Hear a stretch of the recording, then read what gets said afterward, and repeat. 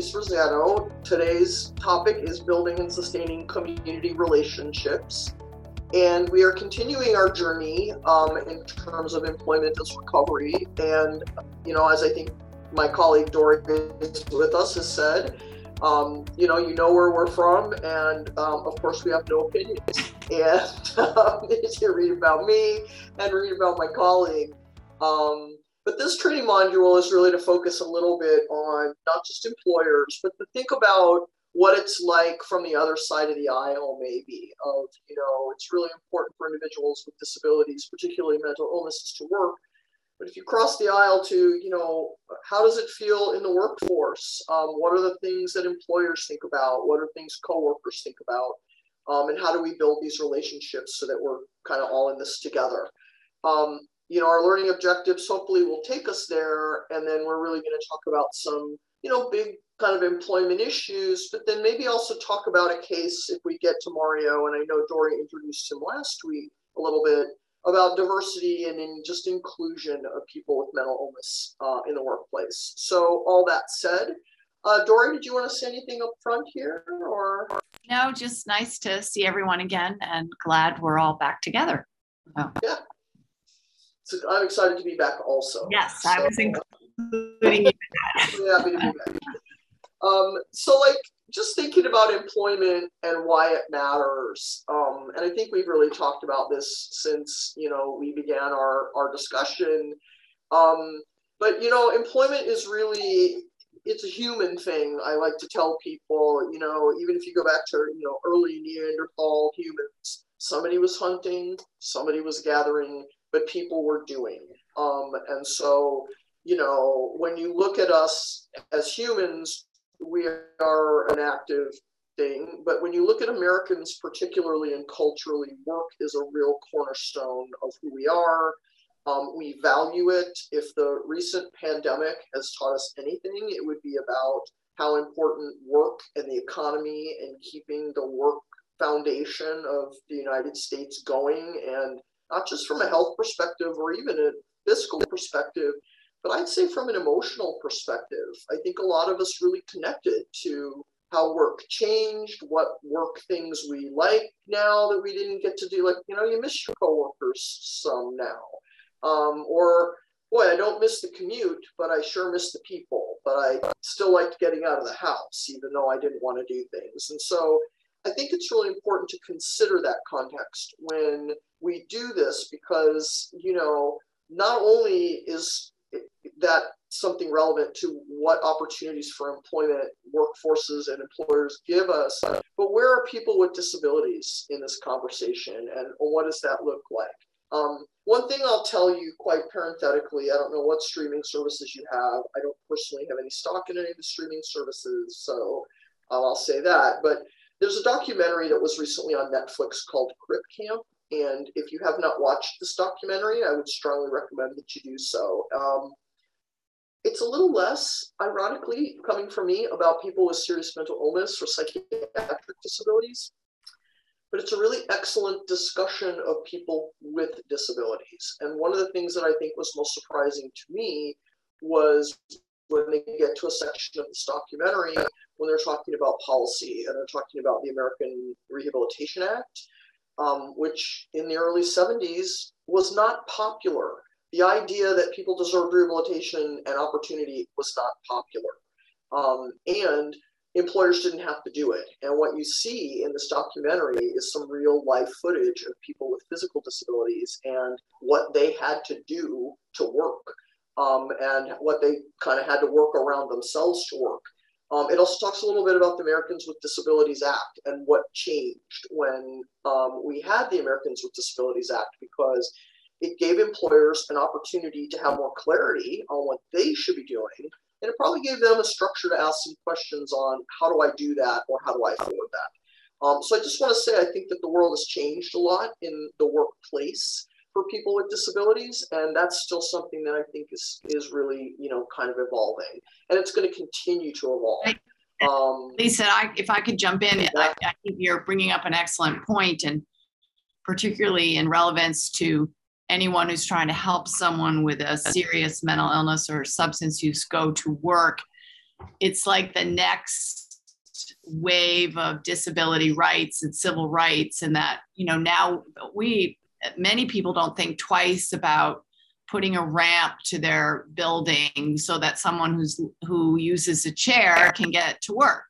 But we know, and you all know, that it can be really difficult to overcome sort of the intangible attitudinal concerns that employers have about hiring someone with a history of substance use or mental illness or criminal justice history or any combination of that. And so I think this is where this all is really important.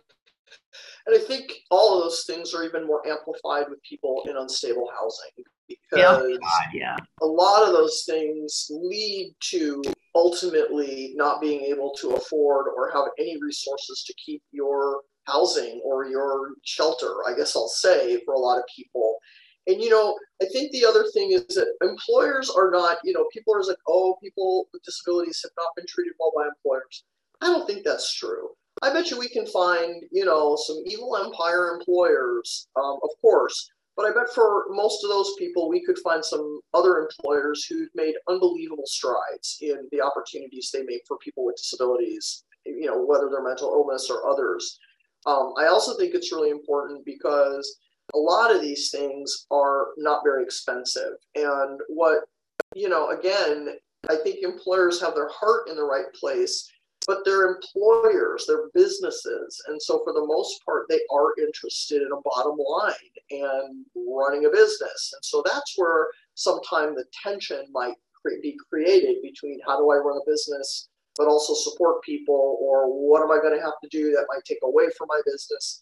And for the most part, I would tell you that decades of research, you know, again, primarily conducted by BU and others, have demonstrated these accommodations are not hard. They're actually kind of thoughtful when you think about it. And some of them are things that a lot of just all of us would benefit from, probably, if we were really mindful about what would be an inviting and supportive work environment. Again, the last 20 some months have probably taught us some of that.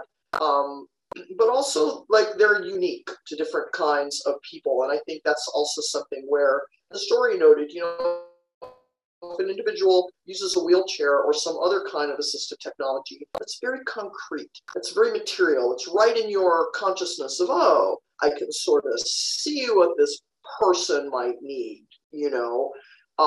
For a person with a mental illness, it might not be so clear, and it might be different kinds of things than, you know, a ramp or assistive technology or something of that variety.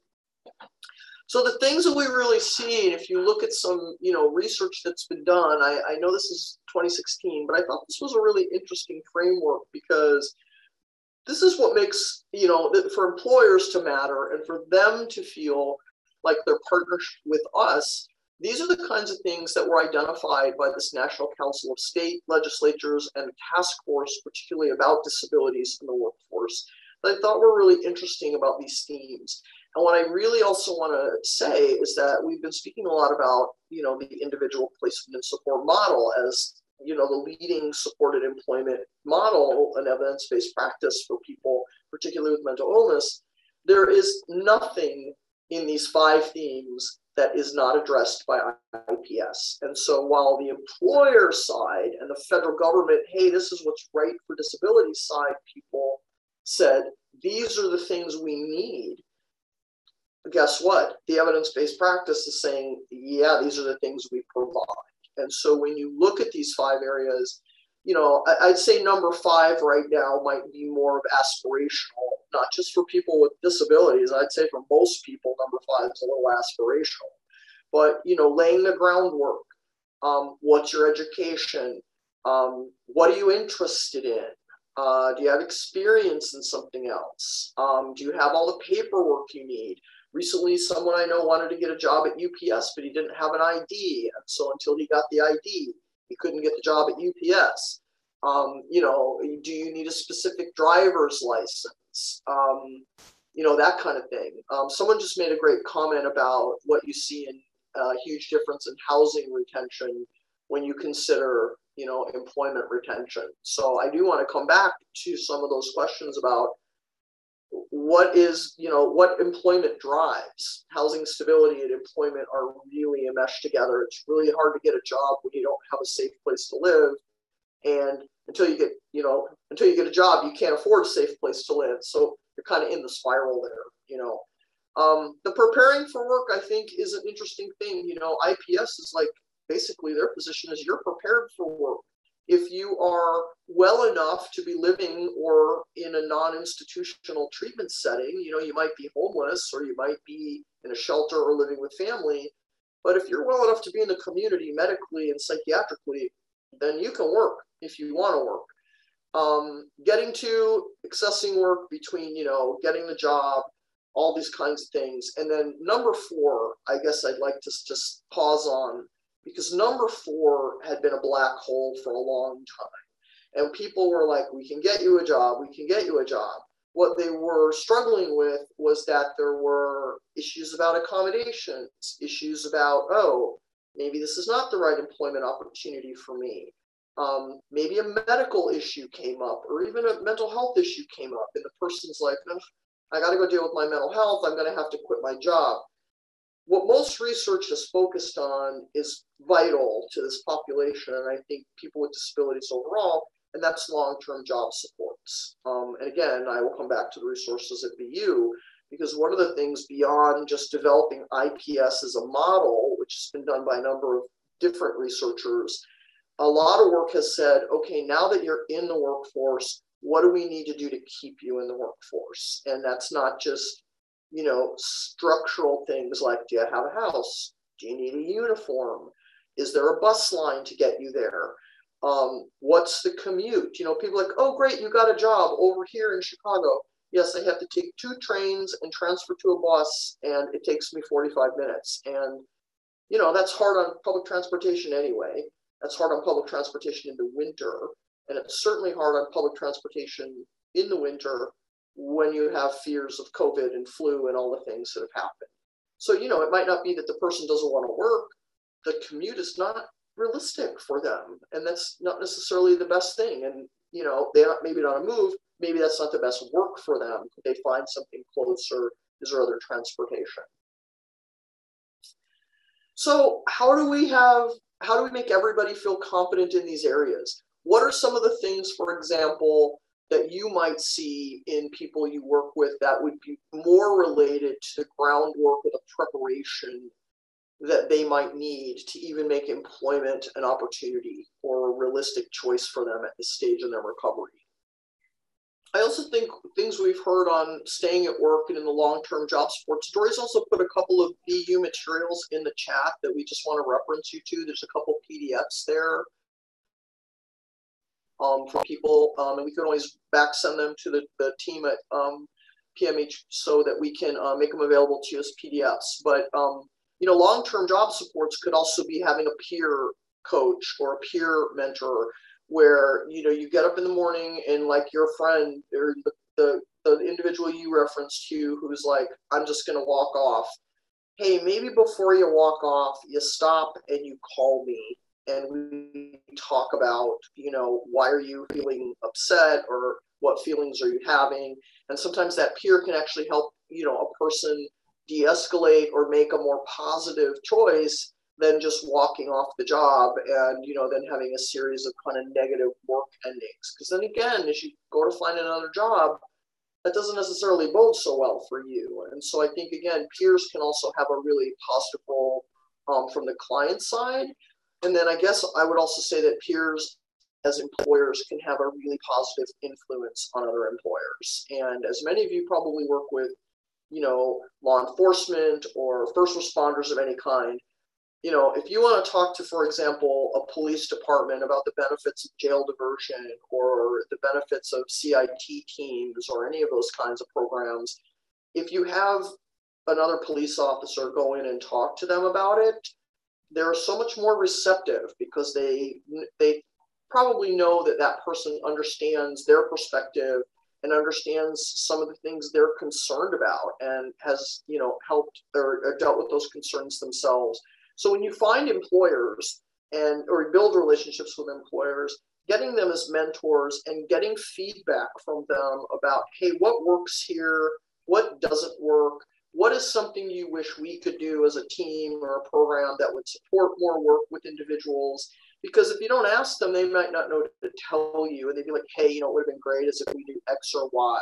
And moving forward, that would really benefit us. The other thing is that sometimes employers recognize that they have other jobs they never would have considered for a person maybe with a mental illness or disability. Maybe something that's part-time work, maybe something that, is more fitting that that person might want to do a certain number of hours a week versus having a full-time job and the demands of a full-time job.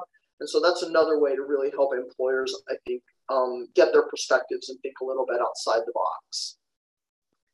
Okay, so someone just put in a comment about people are asked to volunteer first.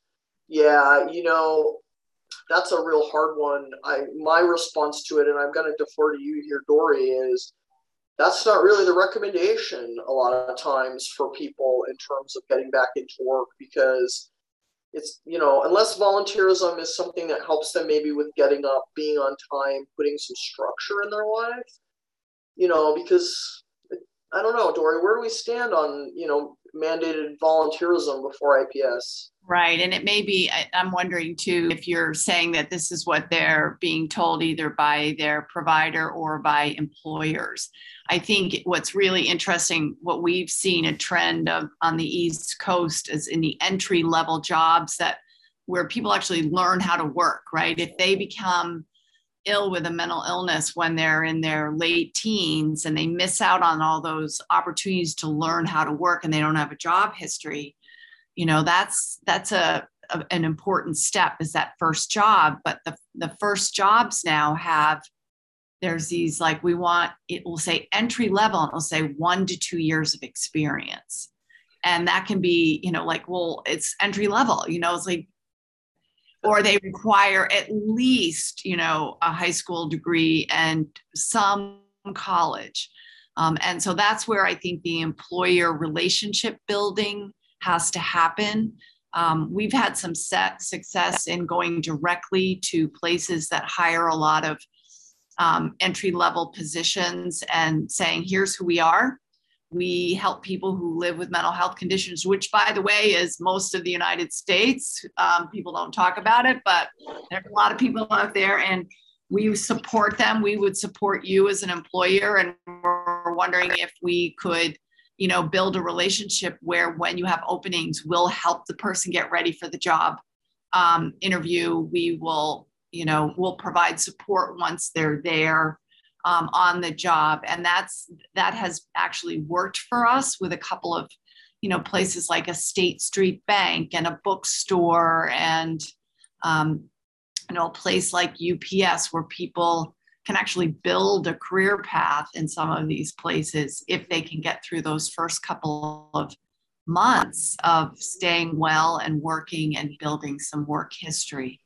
And the other thing that we have done is, we have then, we see, and I talked about this last week, is that education is a vocational activity, right? And so it may be that some people that you're working with, the first step in their vocational rehabilitation is to finish their high school degree. And so getting them the funds to do that, or helping them get connected to a program where they can do that. And get some sort of, a lot of those places also have connections to vocational training programs. So let's keep these 5 themes in mind as we're moving forward in our discussion this morning. And then, we talked a little bit about these, but, people don't always know about laws and that. And I'll say up front, I'm not a lawyer. I don't even play one on television. But here are some questions I wanted to pose to people first off, and that is, the ADA requires employers to hire unqualified individuals with disability, if they're a fact. The ADA gives job applicants with disabilities an advantage over individuals without disabilities, if they're a fact. And then the ADA addresses the financial burdens relevant to small businesses that cannot afford to make accommodations for individuals with disabilities. So I guess we could start with the first one, which is myth or fact. Huge myth, giant myth, one of the most important myths of all, and that is that people should be hired just because they have a disability, basically. And that's not the case at all. An individual with a disability, under the ADA or not, must be qualified for the position. And that means they have to do the essential functions of, the position with or without reasonable accommodations. And you know what? We have another question about the construction trades. We could come back to that one. If you can do the essential functions with a reasonable accommodation, that might be something like, instead of you wanting to take on, if you get an hour-long lunch break and you're a person, with mental or behavioral health issues, maybe you ask your employer that you don't want to use your downtime in one full hour. Maybe you'd like to take a half hour to eat your lunch, but use the other half hour into 15-minute breaks, or add those 15 minutes to the break you already get so that you could take a little more time and center or focus or whatever feeling that person might want to do. That really does not interfere with really the essential function of a job. That, to me, that's an example of one that does not necessarily have to interfere much with the essential functions of a job. Can a blind person be a commercial airline pilot? I think we'd all say that's not possible. No, because given the nature of that person's disability, it's not psychiatric, but there is no real, reasonable accommodation that the individual would be able to continue to perform that job. And so that's really what it's about. And of course, where can you find really qualified workforce? It is people with behavioral health conditions. As Dory noted, the whole country is experiencing, some emotional distress right now. More anxiety, more depression, whether or not people are, fully in an experience of, say, a psychiatric disability, there's definitely more of this going on. So what do you think? What do you think about this myth? Do you think that is something that still is more among employers, or more among the public, in terms of employers are forced to hire people who aren't qualified? So someone said yes, but it required working with the owners of a company. Yeah. Well, I'll tell you, here in Illinois, we still encounter a little bit of this. And, people have reservations, I think, about sometimes. I'll tell you a couple industries at a community mental health center that I work in called Thresholds, in full transparency. They found some really unexpected industries where people with mental illness thrived. And one of them was working as a delivery person for flowers and learning to become a florist. And what the individuals loved about it was it's really creative. I have a feeling it's much harder than most of us think. And it's kind of like the service trades where you mentor a little bit under some other floristy person. But what they loved about it was their job was to basically, especially in the Chicago Loop, where it's probably closer to walk than to try to drive, they would pick up these floral arrangements and they would deliver them all over to the high rises and the kind of businesses around the Chicago Loop. And what the members loved about it was how happy people are, because almost everyone is happy when they get flowers, and they felt like they were part of that. And, people at first were like, you would send a person, with schizophrenia to like deliver flowers? And we're like, yeah, we would do that. And so that opened up a whole other industry of ideas for people. Bakeries was another one that we found, because a lot of individuals didn't necessarily want to be bakers, but they were really excited about working up front, because pretty much everybody likes bakery, as far as I can tell. And so those were industries where, you wouldn't necessarily think face-to-face with a person or a public might be a great choice, and it was actually a really excellent choice. That said, while a bakery might be a really great food service opportunity, a fast food place is a terrible food service opportunity, because, they might be too old. All their other coworkers are younger people. That's typically kind of job. Everybody wants something right now, and there's a rush and a lot of anxiety around things. Do it now, do it fast, do it perfect. And so again, while both, again, a bakery versus this two food service opportunities, completely different working environments. So I also, I in those PDFs that I posted, we have a whole section on people with addiction issues and mental health issues working in the food service industry, particularly in restaurants and bars. I mean, people can get hired, and obviously right now because of COVID, there's such a shortage, but it can be a really risky environment for folks. And in there are some ways to have conversations and make informed decisions about how to do that and maintain your wellness. So I would recommend taking a look at that. Okay, so myth or fact, the ADA gives applicants disabilities advantages? Nope, they do not. This is one of the things that I think is an interesting myth, and really the discussion and relationship, I think, with an employer is, what is the employer's expectations about what they know about any of their job applicants, and how are they going to ask or interface with you about it? I mean, my personal opinion is that if an employer has developed a relationship with you, like Dory said, and they come and they say, look, we're part of BU, we have this center, we work with these folks, we would like to bring you candidates, that employer is already open to that disclosure and would be like, sure, and they're going to look at candidates as good candidates. In more open market jobs, employers really can't ask about an individual's disability or medical status before they hire them. And so unless they have some, side eye, or I'll say some kind of stigma like, gee, you look like a person with a disability, that's really something that would be coming off the table in terms of, they need to look at people straight up about their abilities. And I would say if an employer is the kind of individual or business that would be suspect of a person without a lot of discussion, that's probably not the best work environment. And so again, this is something that the ADA has tried to address for the most part. So the ADA addresses financial burdens that address or affect more small businesses that could not afford to make reasonable accommodations. That actually is a fact. And one of the more common things you hear from employers is, I think it'll be too expensive, I don't have what I need for that person to be here. They feel like if they want one accommodation, then it's going to be like they're going to want more and more and more of them. And so educating people about the fact that, a reasonable accommodation really needs to be directly related to the person's disability and their success on the job. Can a person with a disability ask for 10 more days of vacation time as a reasonable accommodation?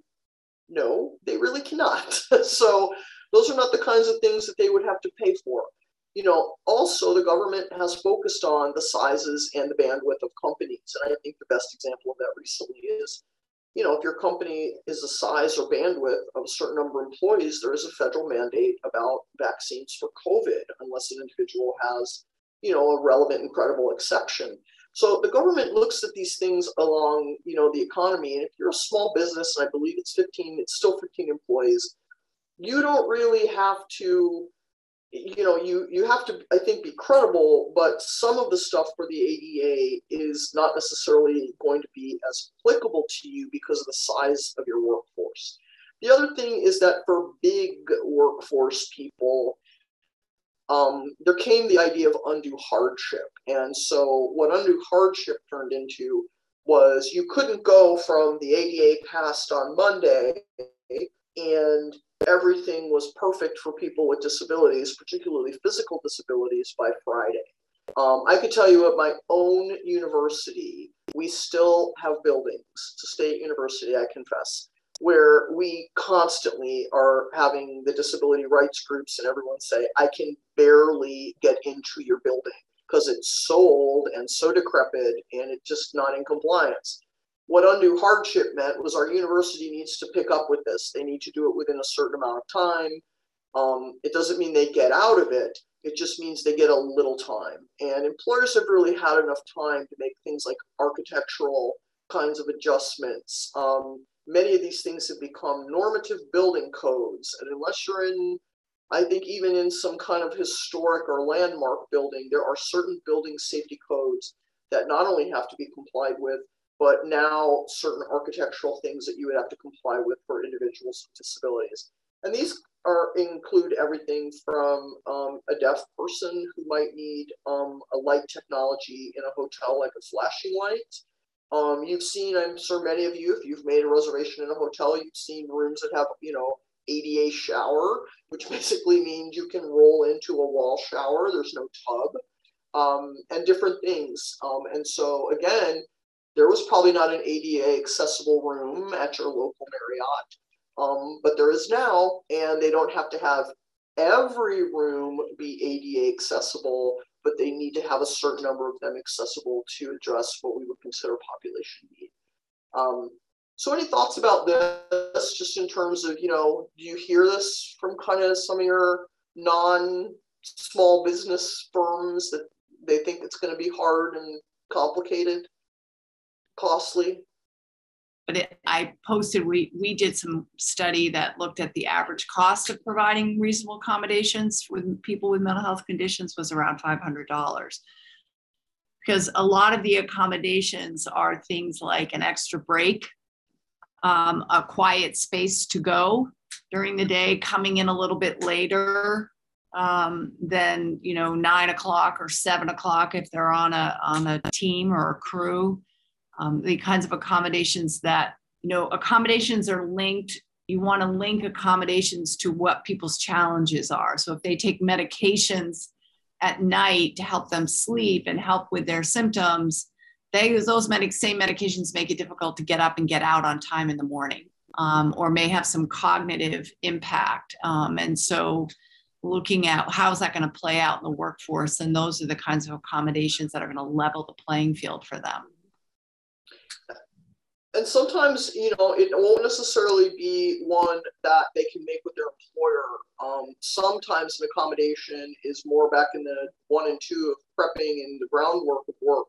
We, like BU, we try to use some of these principles of IPS and supported employment in other populations. And so we did some research among individuals living with HIV about 10 years ago, and we found that some of their challenges to returning to the workforce were very similar. They might have depression or anxiety about it. They might fear disclosing their status. They were afraid to work in a place where they might cut themselves, like these kinds of concerns, cut myself, it would be a problem. And one of the things that was really interesting about it was that in the end, some of them actually made changes in their treatment that actually were the thing that allowed them to be more successful at work. And so some of the classes of medications that population use can cause a lot of GI distress. And so one person told their caseworker at one point that he really wanted to work. He knew he could be at work. He had a BA, he had work experience, he'd just been out since, he tested positive. But one of his medications, because of the GI distress that he had, he's like, I don't know how I could work. I need to, have an accessible washroom, whatever. So what they did, instead of taking it from the employment side, is they took that to his physician side, and they said, is there a medication or a treatment he could use that was as effective as what he had, that would not necessarily cause the GI problem? Or could they prescribe or recommend something else that might reduce that problem? And that was something where when they changed his medication and that physical problem went away, he was back in the workforce in 2 months. And the employer didn't need to know anything of it. It didn't become, as Dory said, an accommodation in the workplace, because it had kind of become a strategy of treatment out front with his health. And those might be things, again, that, are worth speaking about people, especially with behavioral health or substance use issues. And if they're in recovery, are there aspects of their recovery that now that work is a goal that they can focus on? One of you is asking a question here. Does any of you know other employment programs for people with disabilities besides DOR in Los Angeles County? I think that's a question for all you Californians. They have Goodwill Works in Orange County is an example. And then, I would say Goodwill does a lot of advocacy and support of people with disabilities in every state. That's pretty pervasive. Let's talk a little bit about employer networks. And so who are the kinds of people that we see as partners in the employment community. I see this as a public health issue because the more unemployment and lack of employment opportunity we see really, really negative outcomes in those communities. I don't like to put a value on social determinants of health, but poverty, if one of them's going to float to the top, you can follow poverty all around all kinds of things. And when you see poverty as an enormous driver of public health, part of that is because if there are no jobs in your local area, there's no thriving economy, there's no growth. Your neighbors are not working. And as you and your neighbors lose resources, there are fewer opportunities for businesses to be in that community because you can't patronize them. When businesses start leaving, you start to see all of the other kinds of things, less of access of services, less resources that lead to health, like food deserts and things like that. So I just think the overall public health, I'll say, grade of a local community is really, really important. We did some research here in Illinois where we looked at we have 77 catchment areas in the city of Chicago, different ones, and they're kind of chunked up by not just zip code, but also some street lines and however, and, they're kind of unofficial, but they're the neighborhoods. And, I guess it's kind of like, are you in Silver Lake or Hollywood? I don't know. But that aside, when you look at the demographic profiles of those communities and you start with the median income and you start with the unemployment rates, and then you go down and you look at things like presence of hospitals, presence of an L stop or public transportation, some of our communities don't even have an L stop in them that would take you to a community center. So you'd have to stop somewhere else and bus in or do whatever it is you would need to do. Some of them don't have school mental health centers at all. Like even the school doesn't have a mental health center for students in it. And so those would be things that we would see.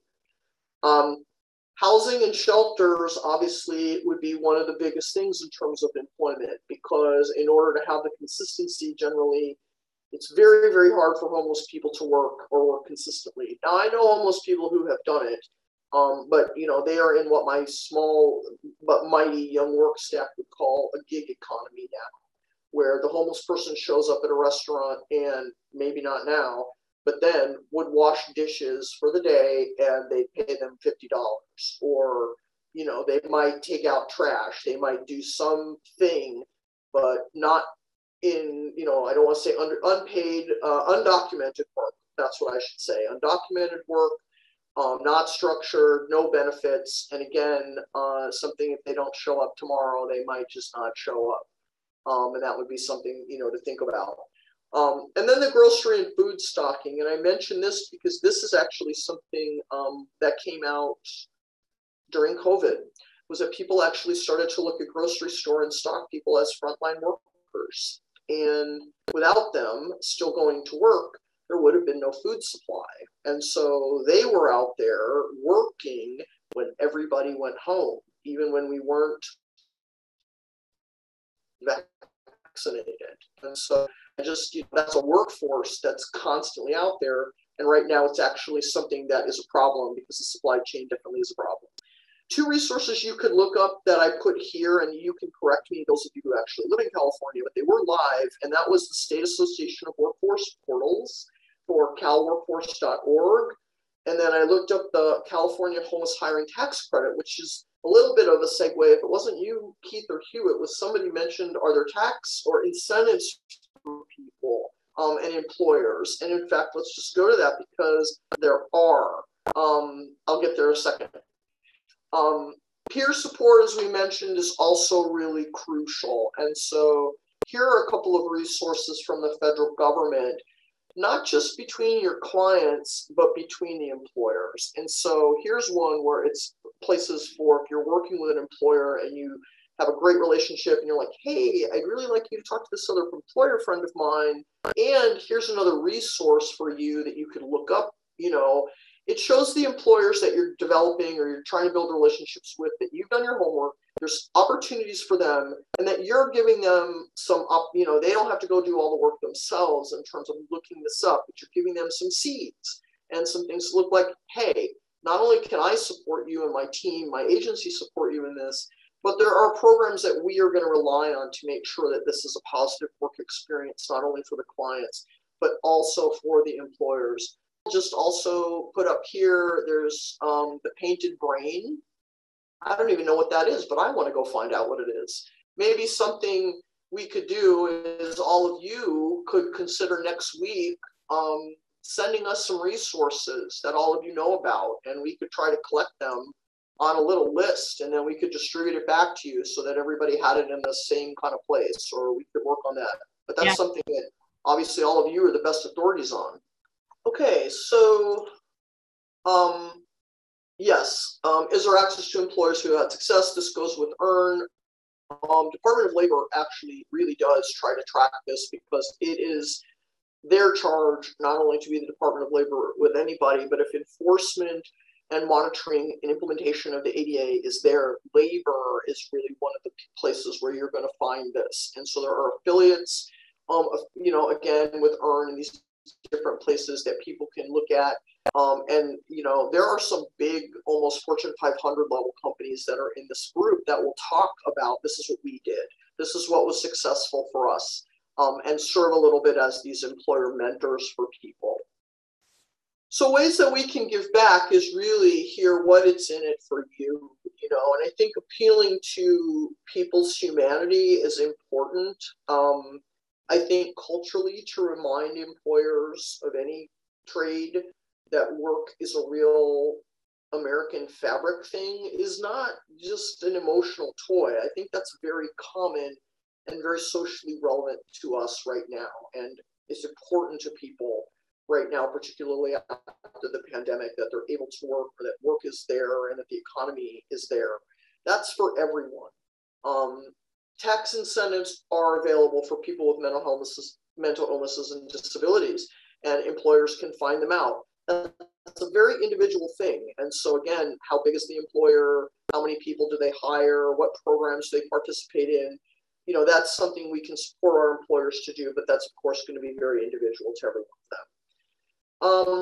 ODEP, the Office of Disability and Employment at DOL, has disability awareness materials and workshops, all free, all written at a more entry level, that they're accessible to any kind of person, any kind of business, and then they get a little more complex as you might move forward to them, but they have some real specialty topics about things, and all these different things. Employers actually can call and get individualized technical assistance from the Department of Labor. I need X to be successful. This is an area that we might be able, again, to do some of those 1 through 2 and certainly 4 back at the themes of employment. How could we help employers identify the questions they should be asking about for technical assistance? Or can we partner with them and say, hey, that's a really good question. How about you and I call and work together on what would make this a successful employment experience for you because of the kinds of individuals with disabilities or whatever kinds of recovery they're in. And then, do things that we do to try and promote inclusion. And I recommend that we work with employers to do something like National Disability Employment Awareness Month, regardless of their participation or the number of individuals that they hire with disabilities. For any business to say, we take the employment of disability and people seriously, invites people to be more open to that business. You never know, you might find some board member who has a person with a disability in their family who might look at that employment opportunity a little different now and might look at that business a little different now. But these visibility things also just help people feel that their contributions are worthy and not overlooked. If you worked with a lot of employers, you could pick some, National Disability Employment Awareness Month champions and just, say, hey, you business, we're going to highlight you as a champion of people with disabilities, and even if you just send them a little certificate or a card, I think they really appreciate it because it's identifying that their contribution is not something that gets overlooked for the most part. So BU has amazing employment resources that, pretty much talk about a lot of things that we've talked about today. Certainly the school to work pathway for any of you working with high school GED kinds of things. There's some tips in there to talk about. Dory, I should really let you say more about all these materials that would be available to people through the center. So these ones just jumped up, as Lisa said, and jumped out at me that we have that are available that provide tips and strategies. But this idea that, school and education and I think even more so as folks have mentioned through Voc Rehab, that training can be a path to work and why that is and how to help people do that, and to see education of some sort as a first step in their work development. And then what are some of the common barriers to employment, just so proactively, if you're helping people prepare to go to work, to be on the lookout for that. Where to get training in IPS. We've talked so much about this model of employment. They have a whole website there and resources. You can pick and choose tools, and they have a newsletter. It's good stuff. And obviously in the real world, it doesn't get replicated the same way that it does in any kind of research environment. But there's some really useful materials there. Applying for a job with a criminal history is obviously something that I think most people we've had to do in helping people go back to work. And this is important information on how to do this. And now obviously some of you are finding resources on how to help people get work who are undocumented. Another important topic. And then just what is supported employment. And I did put the curriculum and the provider handbook in the chat. This is vocational illness management and recovery. It has things in there like, how do I work when I have an active addiction and mental health issue that I'm in recovery from, but I'm not recovered from? How do I stay well while I'm at work? Things like RAP tools, and how do I have conversations at work and not disclose?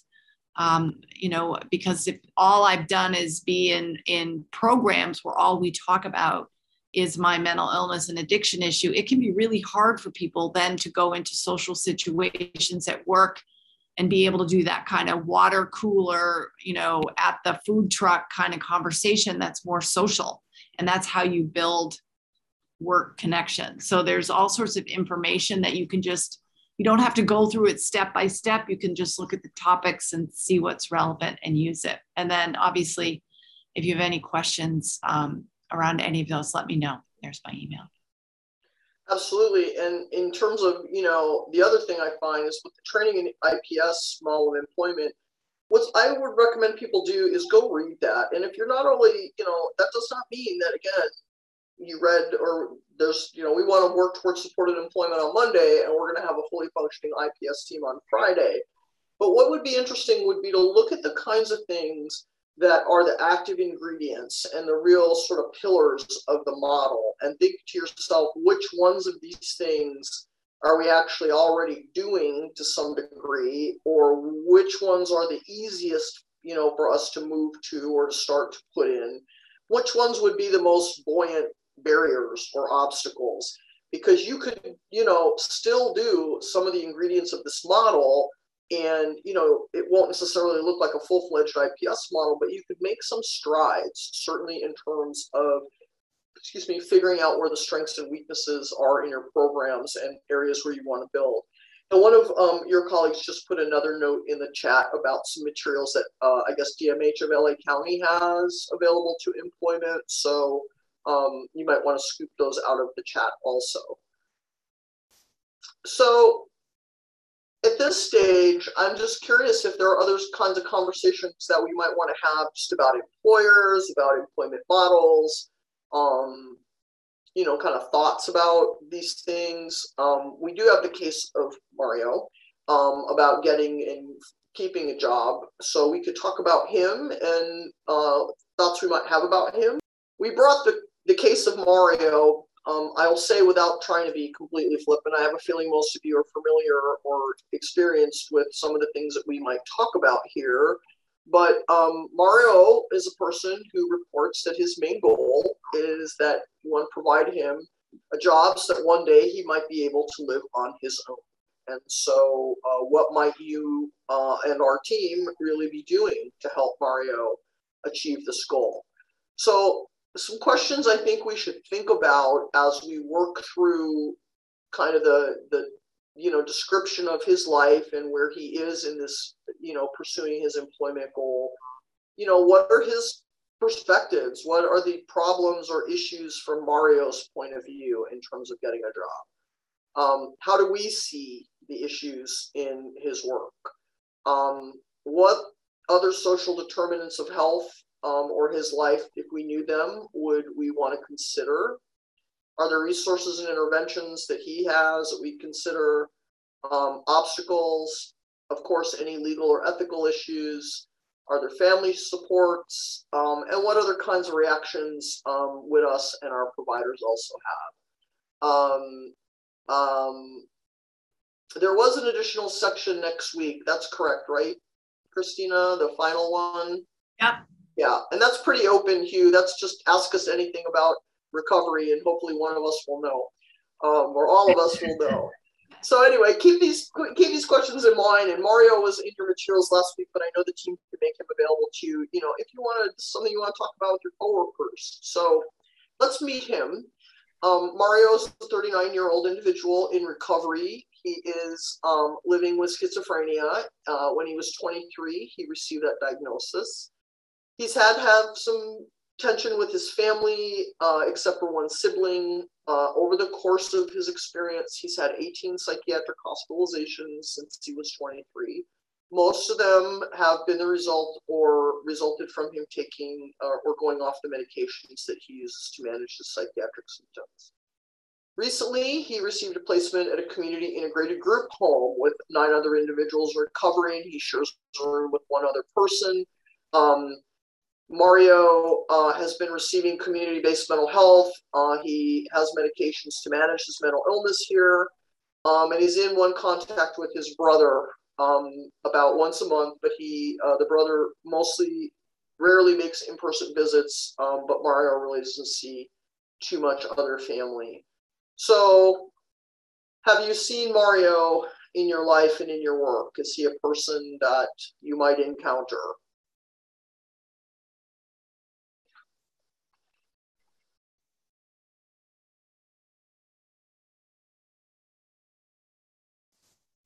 Yes, everyone's like, yes, he is. Yes, he is.